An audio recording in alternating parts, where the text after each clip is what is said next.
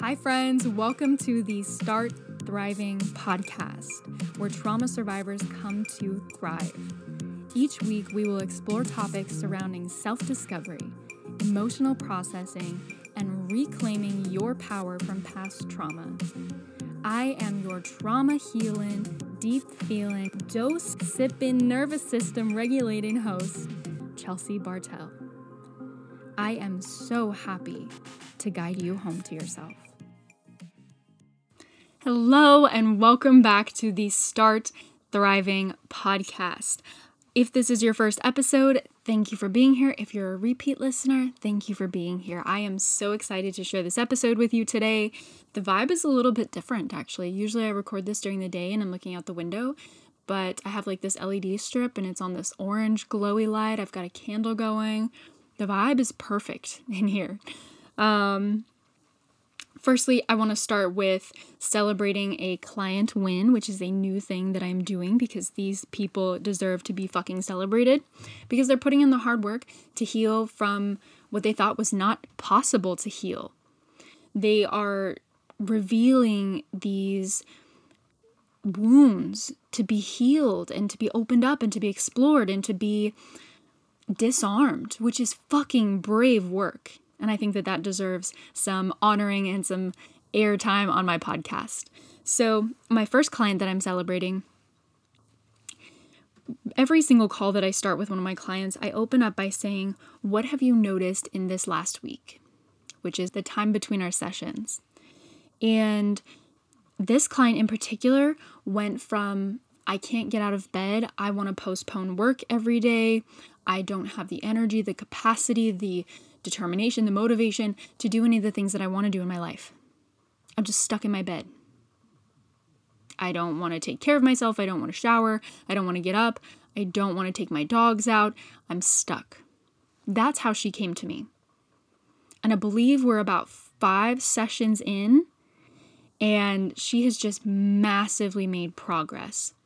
This call that she came to, I asked her, what are you noticing? And she says, Chelsea, I just feel different. I'm spending less time thinking.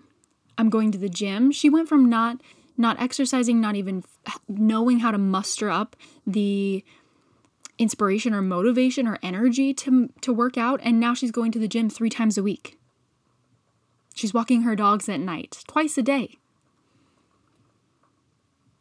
She wants to just be in action. She wants to be doing something. She says, I feel like a totally different person. She was like, Chelsea, I'm a totally different person. You don't even know me anymore. And she said she feels more calm and she can address important adult responsibilities in her life. She actually enjoys showing up at work, whereas before she would dread it and find any reason to call in. But now she enjoys showing up at work. She's more present in her body and in her everyday life. She said, I'm just more interested in my life. I'm just more engaged. And I think that is so beautiful and something so simple that gets taken away from us when we live in these states of survival after experiencing something traumatic or chronically traumatic. That simple gift is everything. I am more engaged and interested in my life. That's poetry. That's fucking beautiful. So that's one of my clients' experiences. Another couple of great wins that came from my Fuck Survival Mode group program. These 2 women came to me both very stuck in their life, feeling very stagnant, feeling like things just weren't working and they were exceptionally hard and didn't need to be. They had experienced chronic chaos, pain, struggle in their upbringing, and they just didn't feel like they were living the most optimal, potential-filled life. They felt like they were just kind of treading water or watching their life as an audience, not really being in their life, feeling into their life, experiencing, dreaming, achieving, having joy in their life. They just kind of felt like they were moving through the motions and they were sick of it. Both of these women, I had given access to all the modules, all the tools, which by the way, there's 40 plus guided somatic tools that you can plug and play into your customized nervous system map, which you'll create throughout the program. And they had access to all the tools, all of the information, all the puzzle pieces, but there was still something missing.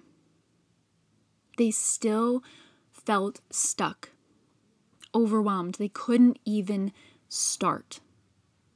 They had all the pieces, but there was still that inability to take action. And we addressed this on our call, and I said, okay, no more thinking, no more talking about it, let's move. And we did 3 somatic movements, a total of 6 minutes. And by the end of it, they both felt completely shifted. Both of them had smiles on their faces. They were giggling. They were looking a lot lighter, a lot more vibrant. And I asked each of them how they felt. And the one client, she said, I feel more capable. I feel more ready to return to my life. And the other client that I asked, she said, I feel so much clearer. I feel like the world looks different. This is the power of these nervous system regulation tools. Your life will literally look different. You are operating in a different place in your brain when you're approaching life through survival. And you're looking at life through the most restrictive, limited, fearful, pessimistic lens. And I know that weighs heavy on you. I know that's not what you want your life to look like. You want to look at life and see an abundance of opportunities. You want to see places to experience joy and feel comfortable and, make new connections easily and better communicate in your relationships, feel more playful in your life, have the courage and ambition to go after your dreams. I know that's what you want. So if you're ready to achieve that, you'll want to join my program, Fuck Survival Mode, which you will still get a very, very good discount if you use the link below to apply for a spot in my next round of Fuck Survival Mode. With all that being said, we're going to jump in today and talk about the Fawn response. The Fawn response is our chameleon response. This is where you're going to find masking, fear of missing out, people-pleasing, codependency. You're going to find inauthenticity, obligation, over-consideration or caring for other people. I heard this said once as responsibility dysmorphia. That's fucking powerful. Responsibility dysmorphia, where we are feeling overtly responsible for things that aren't ours, that aren't within our control even. So the Fawn response, to help this make sense and where it lives in your nervous system and the message that your nervous system receives when we sense danger. And I know we've talked about this before, but I want to clarify. The context that I use danger is anything that our brain would perceive as a threat. That blueprint looks different for every single person. We all have this database of experiences that were dangerous or painful or challenging or hard or caused us a lot of grief or strain or stress or fear. Everybody has a different database. So everybody's registration of danger is going to look different. For some of us, it might be somebody rejecting our opinion. For some of us, it might be showing our face on social media. For some of us, it might be going to the grocery store, telling the waiter that our food is wrong. These little moments objectively are safe to some people, but might register as dangerous in your brain because you are trying to protect yourself. You are using that database of information that you have about whether you were safe or dangerous. You're comparing this moment to that database. And if you find a match or even a similarity, boom, you're in that threat response. You're in that place of survival mode. And now you're responding through the Fawn response. So when we're in the Fawn response, after we've received, okay, this situation I'm in is dangerous. And this doesn't happen at a conscious level. This is your nervous system picking up on facial cues, vocal tone, body language, sounds, senses, the distance between you and another person, the environment. Your nervous system is picking up on so many cues right now that you may not even realize. But it's picking them up and it's verifying, is this safe or is this dangerous? Is it safe or is this dangerous? And again, that's not happening. That's not happening at a conscious level.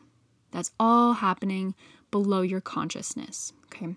So once your nervous system has received, okay, this thing is dangerous, it says, I'm going to employ this survival strategy, Fawn, and I will appeal to the danger by molding myself into what is less of a threat and acceptable to them. That is why I said this is the chameleon of these survival strategies, of these trauma responses. Because our nervous system wants to adapt. We all want to adapt. We all want to intelligently survive our surroundings. And sometimes, if that means becoming less of ourselves and molding into somebody else so we can fit in, so that we can look pleasant and convenient and dependable, even if it comes at the cost of ourselves, that's what we'll do. So we will then shift into that state of people pleasing and being what other people need us to be. And in this state, in terms of the car, the metaphor of the car, if you haven't listened yet to my shutdown response and the freeze response, you'll want to listen to those. But essentially, when I talk about the nervous system states, I'm using the metaphor of the car to explain how activated or unactivated we are. Inactive. So when we are looking at the Fawn response, how this registers to our nervous system is our nervous system is going to be just about equal parts of go and stay, gas and brake. Oftentimes there is a little bit more sympathetic activation. There's a little bit more anxiety here. There's a little bit more stress, a little bit more cortisol racing through the body.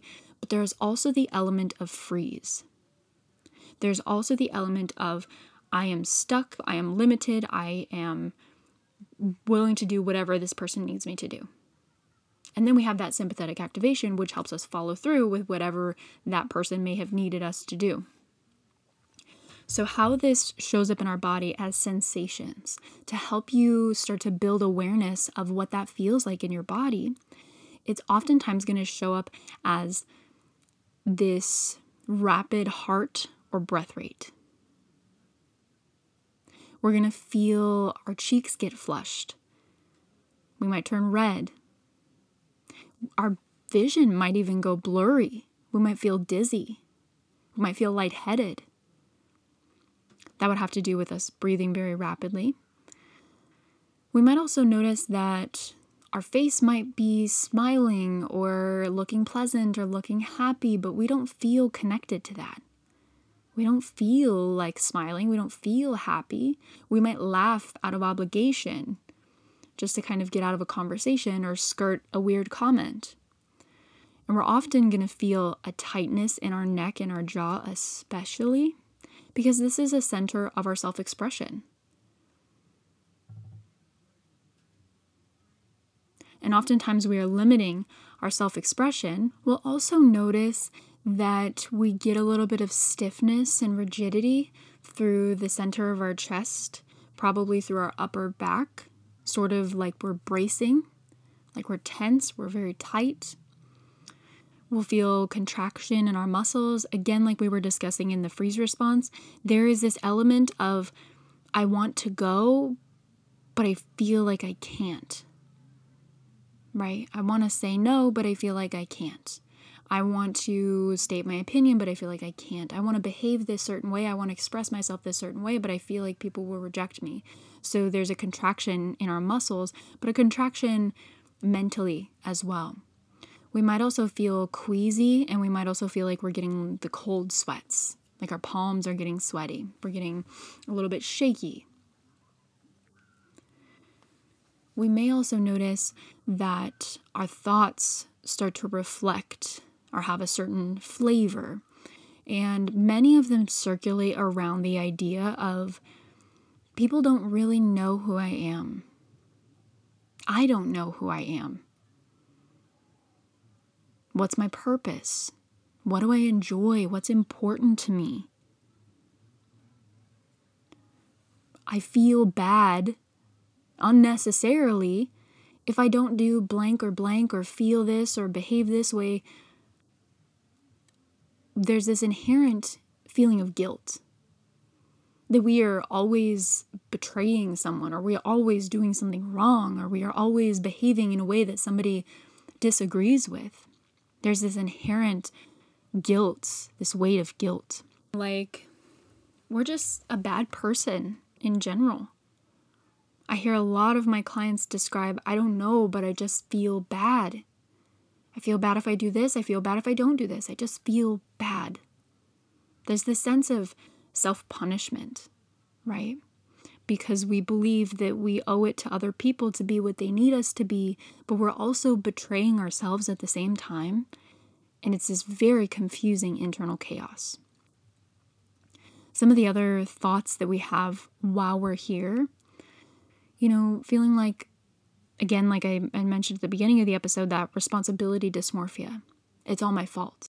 One of my clients, she was really struggling with this fawn response. It was a really frequent place that she responded from. And she said, Chelsea, I was always doing things that nobody even asked me to do. I just put this unrealistic pressure on myself to perform a certain way or show up a certain way or do a certain thing that nobody asked me to do. But then I wanted praise and I felt guilty for wanting praise when nobody asked me to do it. I know that some of you are nodding your head right now. Like, holy shit. Yeah. I've been there. I am there. It fucking sucks. Some of the other thoughts that I want to mention are believing that we are burdening other people with our stuff.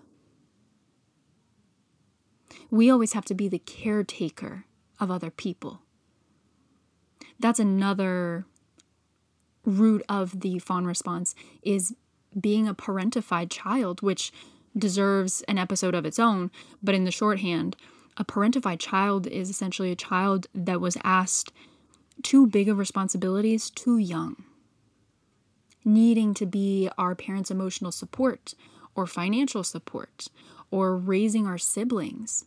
Those are just a few examples, but oftentimes parents don't set firm boundaries with their children and then over ask of them, expecting them to just show up and fill in the role of the parent that they themselves cannot fill. We also experience a lot of perfectionism when we're in the fawn response. So much so that it's fucking paralyzing to do anything. Because there is that terrible, devastating fear of, if I fail, the people that accept me right now won't accept me. Or if it's people that, we don't know and we're trying to complete a project for approval, we are terrified, so much so that we cannot even start. And that bleeds into imposter syndrome. Say we do get the courage to start, and then we're like, I fucking know nothing. Why did I even do this? How am I even here? Some of the things that go along with the fawn response, how this emotionally feels, the feelings of the fawn response. Oftentimes we're going to feel embarrassed, easily embarrassed, for no reason.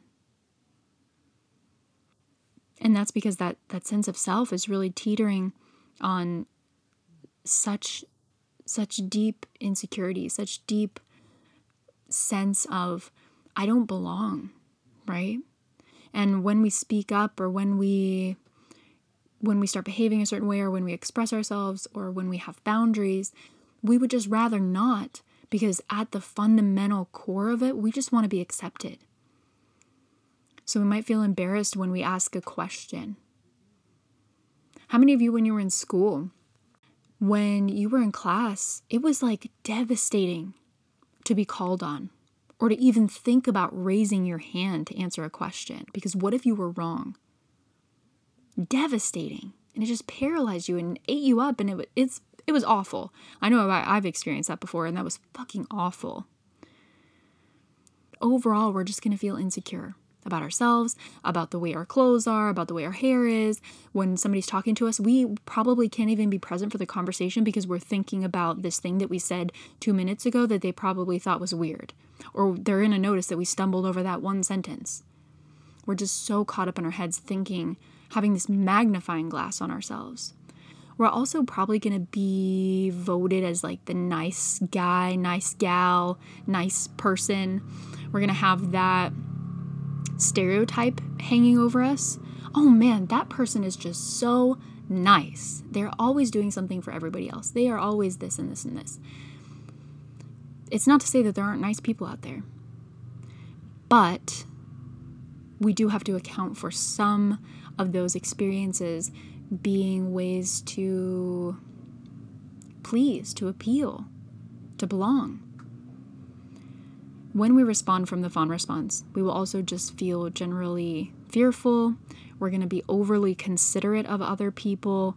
We're going to feel unwanted. And we're going to feel like we just don't belong anywhere, that we're outcasted. Some of the behavioral cues that will let us know that we are in that Fawn response. And again, everybody's nervous system is like a fingerprint. It's going to be a little bit different for every person.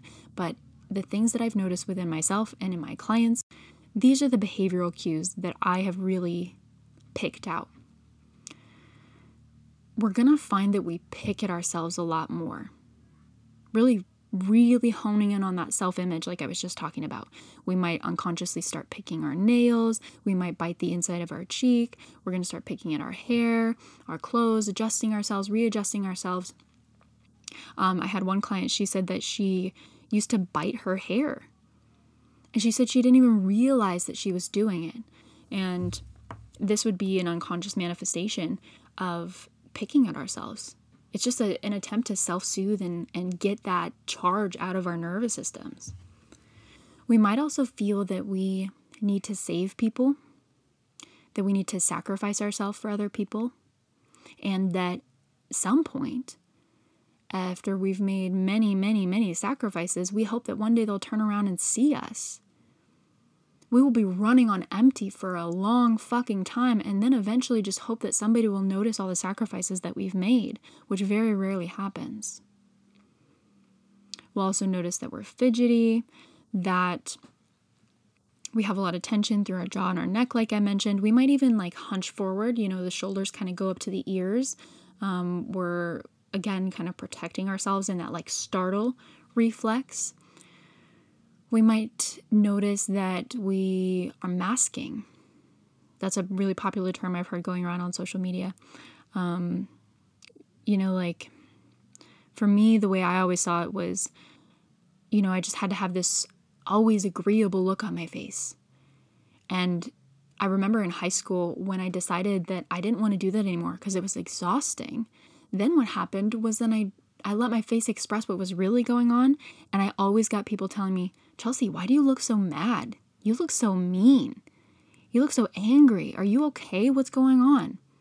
And now I can appreciate this, but I would much rather look angry than look inauthentic.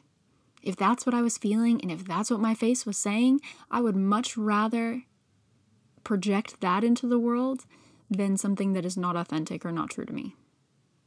But it's a journey to get there. It's a journey to unravel this Fawn response, which, like I was mentioning before, is exactly what we will do in the Fuck Survival Mode program so that you can show up as that most authentic version of yourself, so that you feel that inner security and stability and safety in your nervous system to be able to bring your true self forward, to peel back all of those masks and those layers of who you are not. The last couple things that I want to mention here in behaviors that we might notice when we're in the Fawn response. We're going to send a lot of mixed signals. People are going to feel that indecisiveness from us. We might also notice that we start to speak really fast and we start stuttering over words because all of them are blending together because we just want to get the spotlight. We might notice that we want to get out of the spotlight. So we just rapidly rush through our sentences just so that we can get the attention off of us. We might also notice that there is a lot of squeakiness, like a pressure in our voice. Our voice might break, it might drop off, we might go high pitch. And this is because our vagus nerve is deeply connected to our vocal cords throughout our neck. And when we are not receiving proper signals through our vagus nerve, it's going to constrict in our throat, therefore affecting the tone of our voice. I know you've heard people that you're like, oh my God, they just have a beautiful voice, like Morgan Freeman, right? Everyone could fall asleep if he was narrating a story for you, right?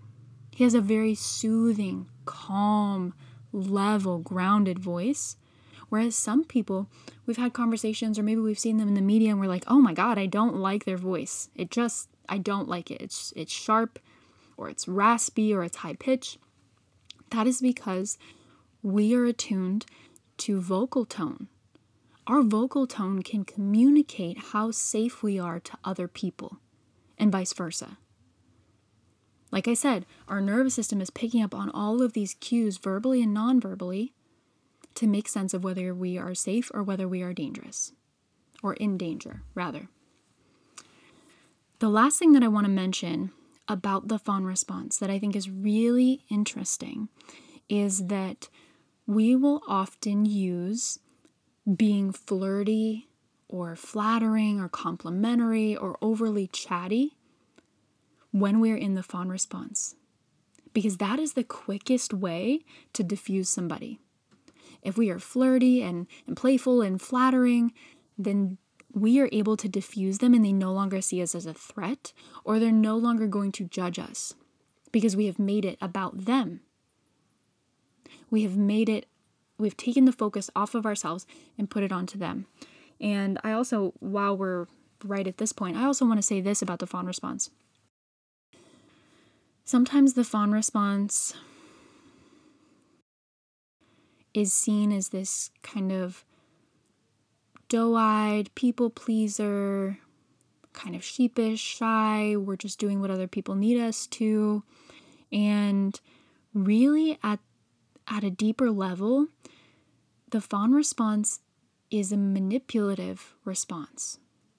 It is, how can I manipulate you into liking me so that I am not in danger? How can I appeal to you? How can I get acceptance, praise, recognition from you so that I am not in danger? And therefore we morph into whatever everybody else needs us to be, not as the real, true, authentic version we could be, which everybody wants from everyone. And when I say that, I don't mean to say that to shame you. I do say that to bring clarity to what staying in this response will do. It distorts other people's perceptions of you and actually keeps you more disconnected from other people because they are not getting the true version of you. They cannot meet you if they are not getting the true version of you. And if you continue to camouflage yourself and mask and be what other people need you to be, they will never have the opportunity to fully hold you, to see you, to hear you, to accept you, to love you, to praise you, to recognize you. I say that knowing how big of a burden this fawn response has been on you. But that is exactly why I have created Fuck Survival Mode. I want to help you unravel each of these nervous system states. Fuck Survival Mode is not just about the fawn response. It's not just about the freeze response. It's about all of the states of your nervous system and shaking loose each of the anchors in each of those states. What I mean by that is we have certain experiences, especially when we have CPTSD or we've experienced complex trauma or chronic trauma. We have likely been in each of those survival states at one point or another. And we have stories, we have certain memories, we have certain experiences that are anchored in each of those states. Meaning, when, let's say an experience I had. Oh, perfect.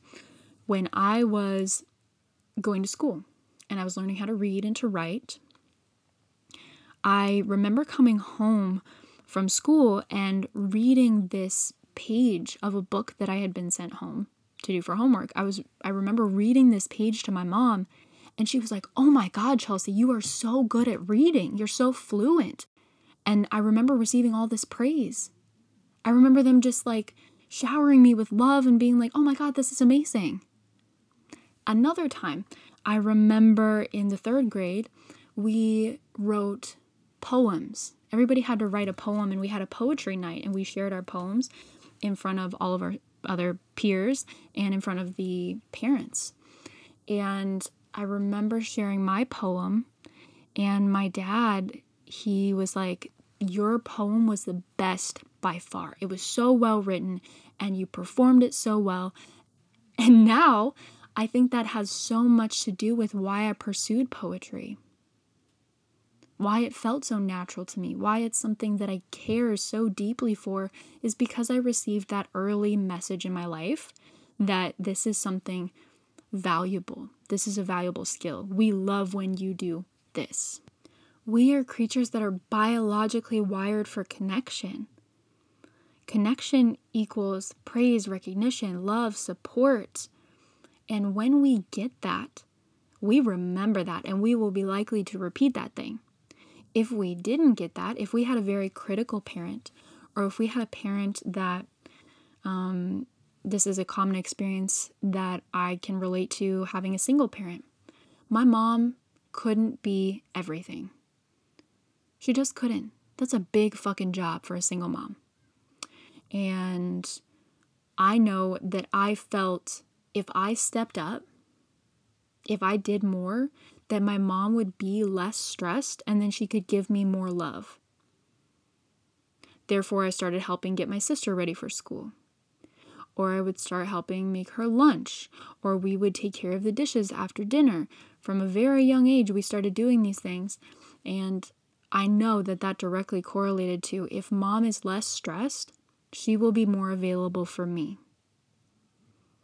And that distorted my perception in relationships for a long time because I became the caregiver. I was like my friend's therapist. Everybody came to me. They're like, "Chelsea listens so well, and she gives such great advice," which is a very strong skill set of mine now. But it very much got to the point where it was too much. It was a burden. I was tired of carrying everybody else's shit and pretending like I didn't have my own. Pretending like I couldn't share that with other people because then I thought they'd think I was a burden, and then I wouldn't be accepted, and then they wouldn't want to tell me their stuff because then they would have to hear my stuff. It comes with all those distortions about how people perceive us, how they want to love us, how they want to interact with us. It very much distorts our world.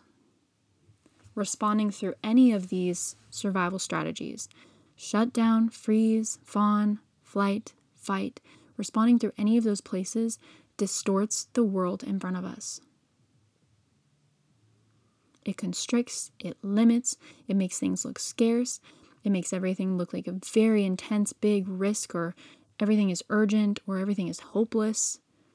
It distorts the world in front of you. And now that I am free from all of those patterns, don't get me wrong, I still respond from those places from time to time. We don't ever want to get rid of the fawn response or the flight response. We don't ever want to get rid of them because they're intelligent survival strategies that we can use to survive. But as long as they are not places that we live from every single day, then we have the opportunity to be in the upper registers of our nervous system. The ventral vagal system, our social engagement system. If you know anything about polyvagal theory, Dr. Stephen Porges talks a lot about the social engagement system. And the way I've come to understand it, and the way that I teach it in Fuck Survival Mode, is that we have 3 states in that ventral vagal system, which is the safe, connected, grounded part of your nervous system, essentially. The way I've come to see it is that we have play, we have stillness, and we have thrive. And when we can be anchored into those states, when we're no longer responding from the survival brain or from the strategies, we can then be connected deeply to ourselves, deeply to nature. We can have intimacy in our relationships. We can have honest, level, loving communication. We have creative freedom. We feel inspired. We just get into flow state, and we can just create and live through our passions. We can be fulfilled in our lives. We can look at the world and see abundance of opportunities. We can be well with our finances. We can be well with our eating habits, with our bodies. That is the ventral state.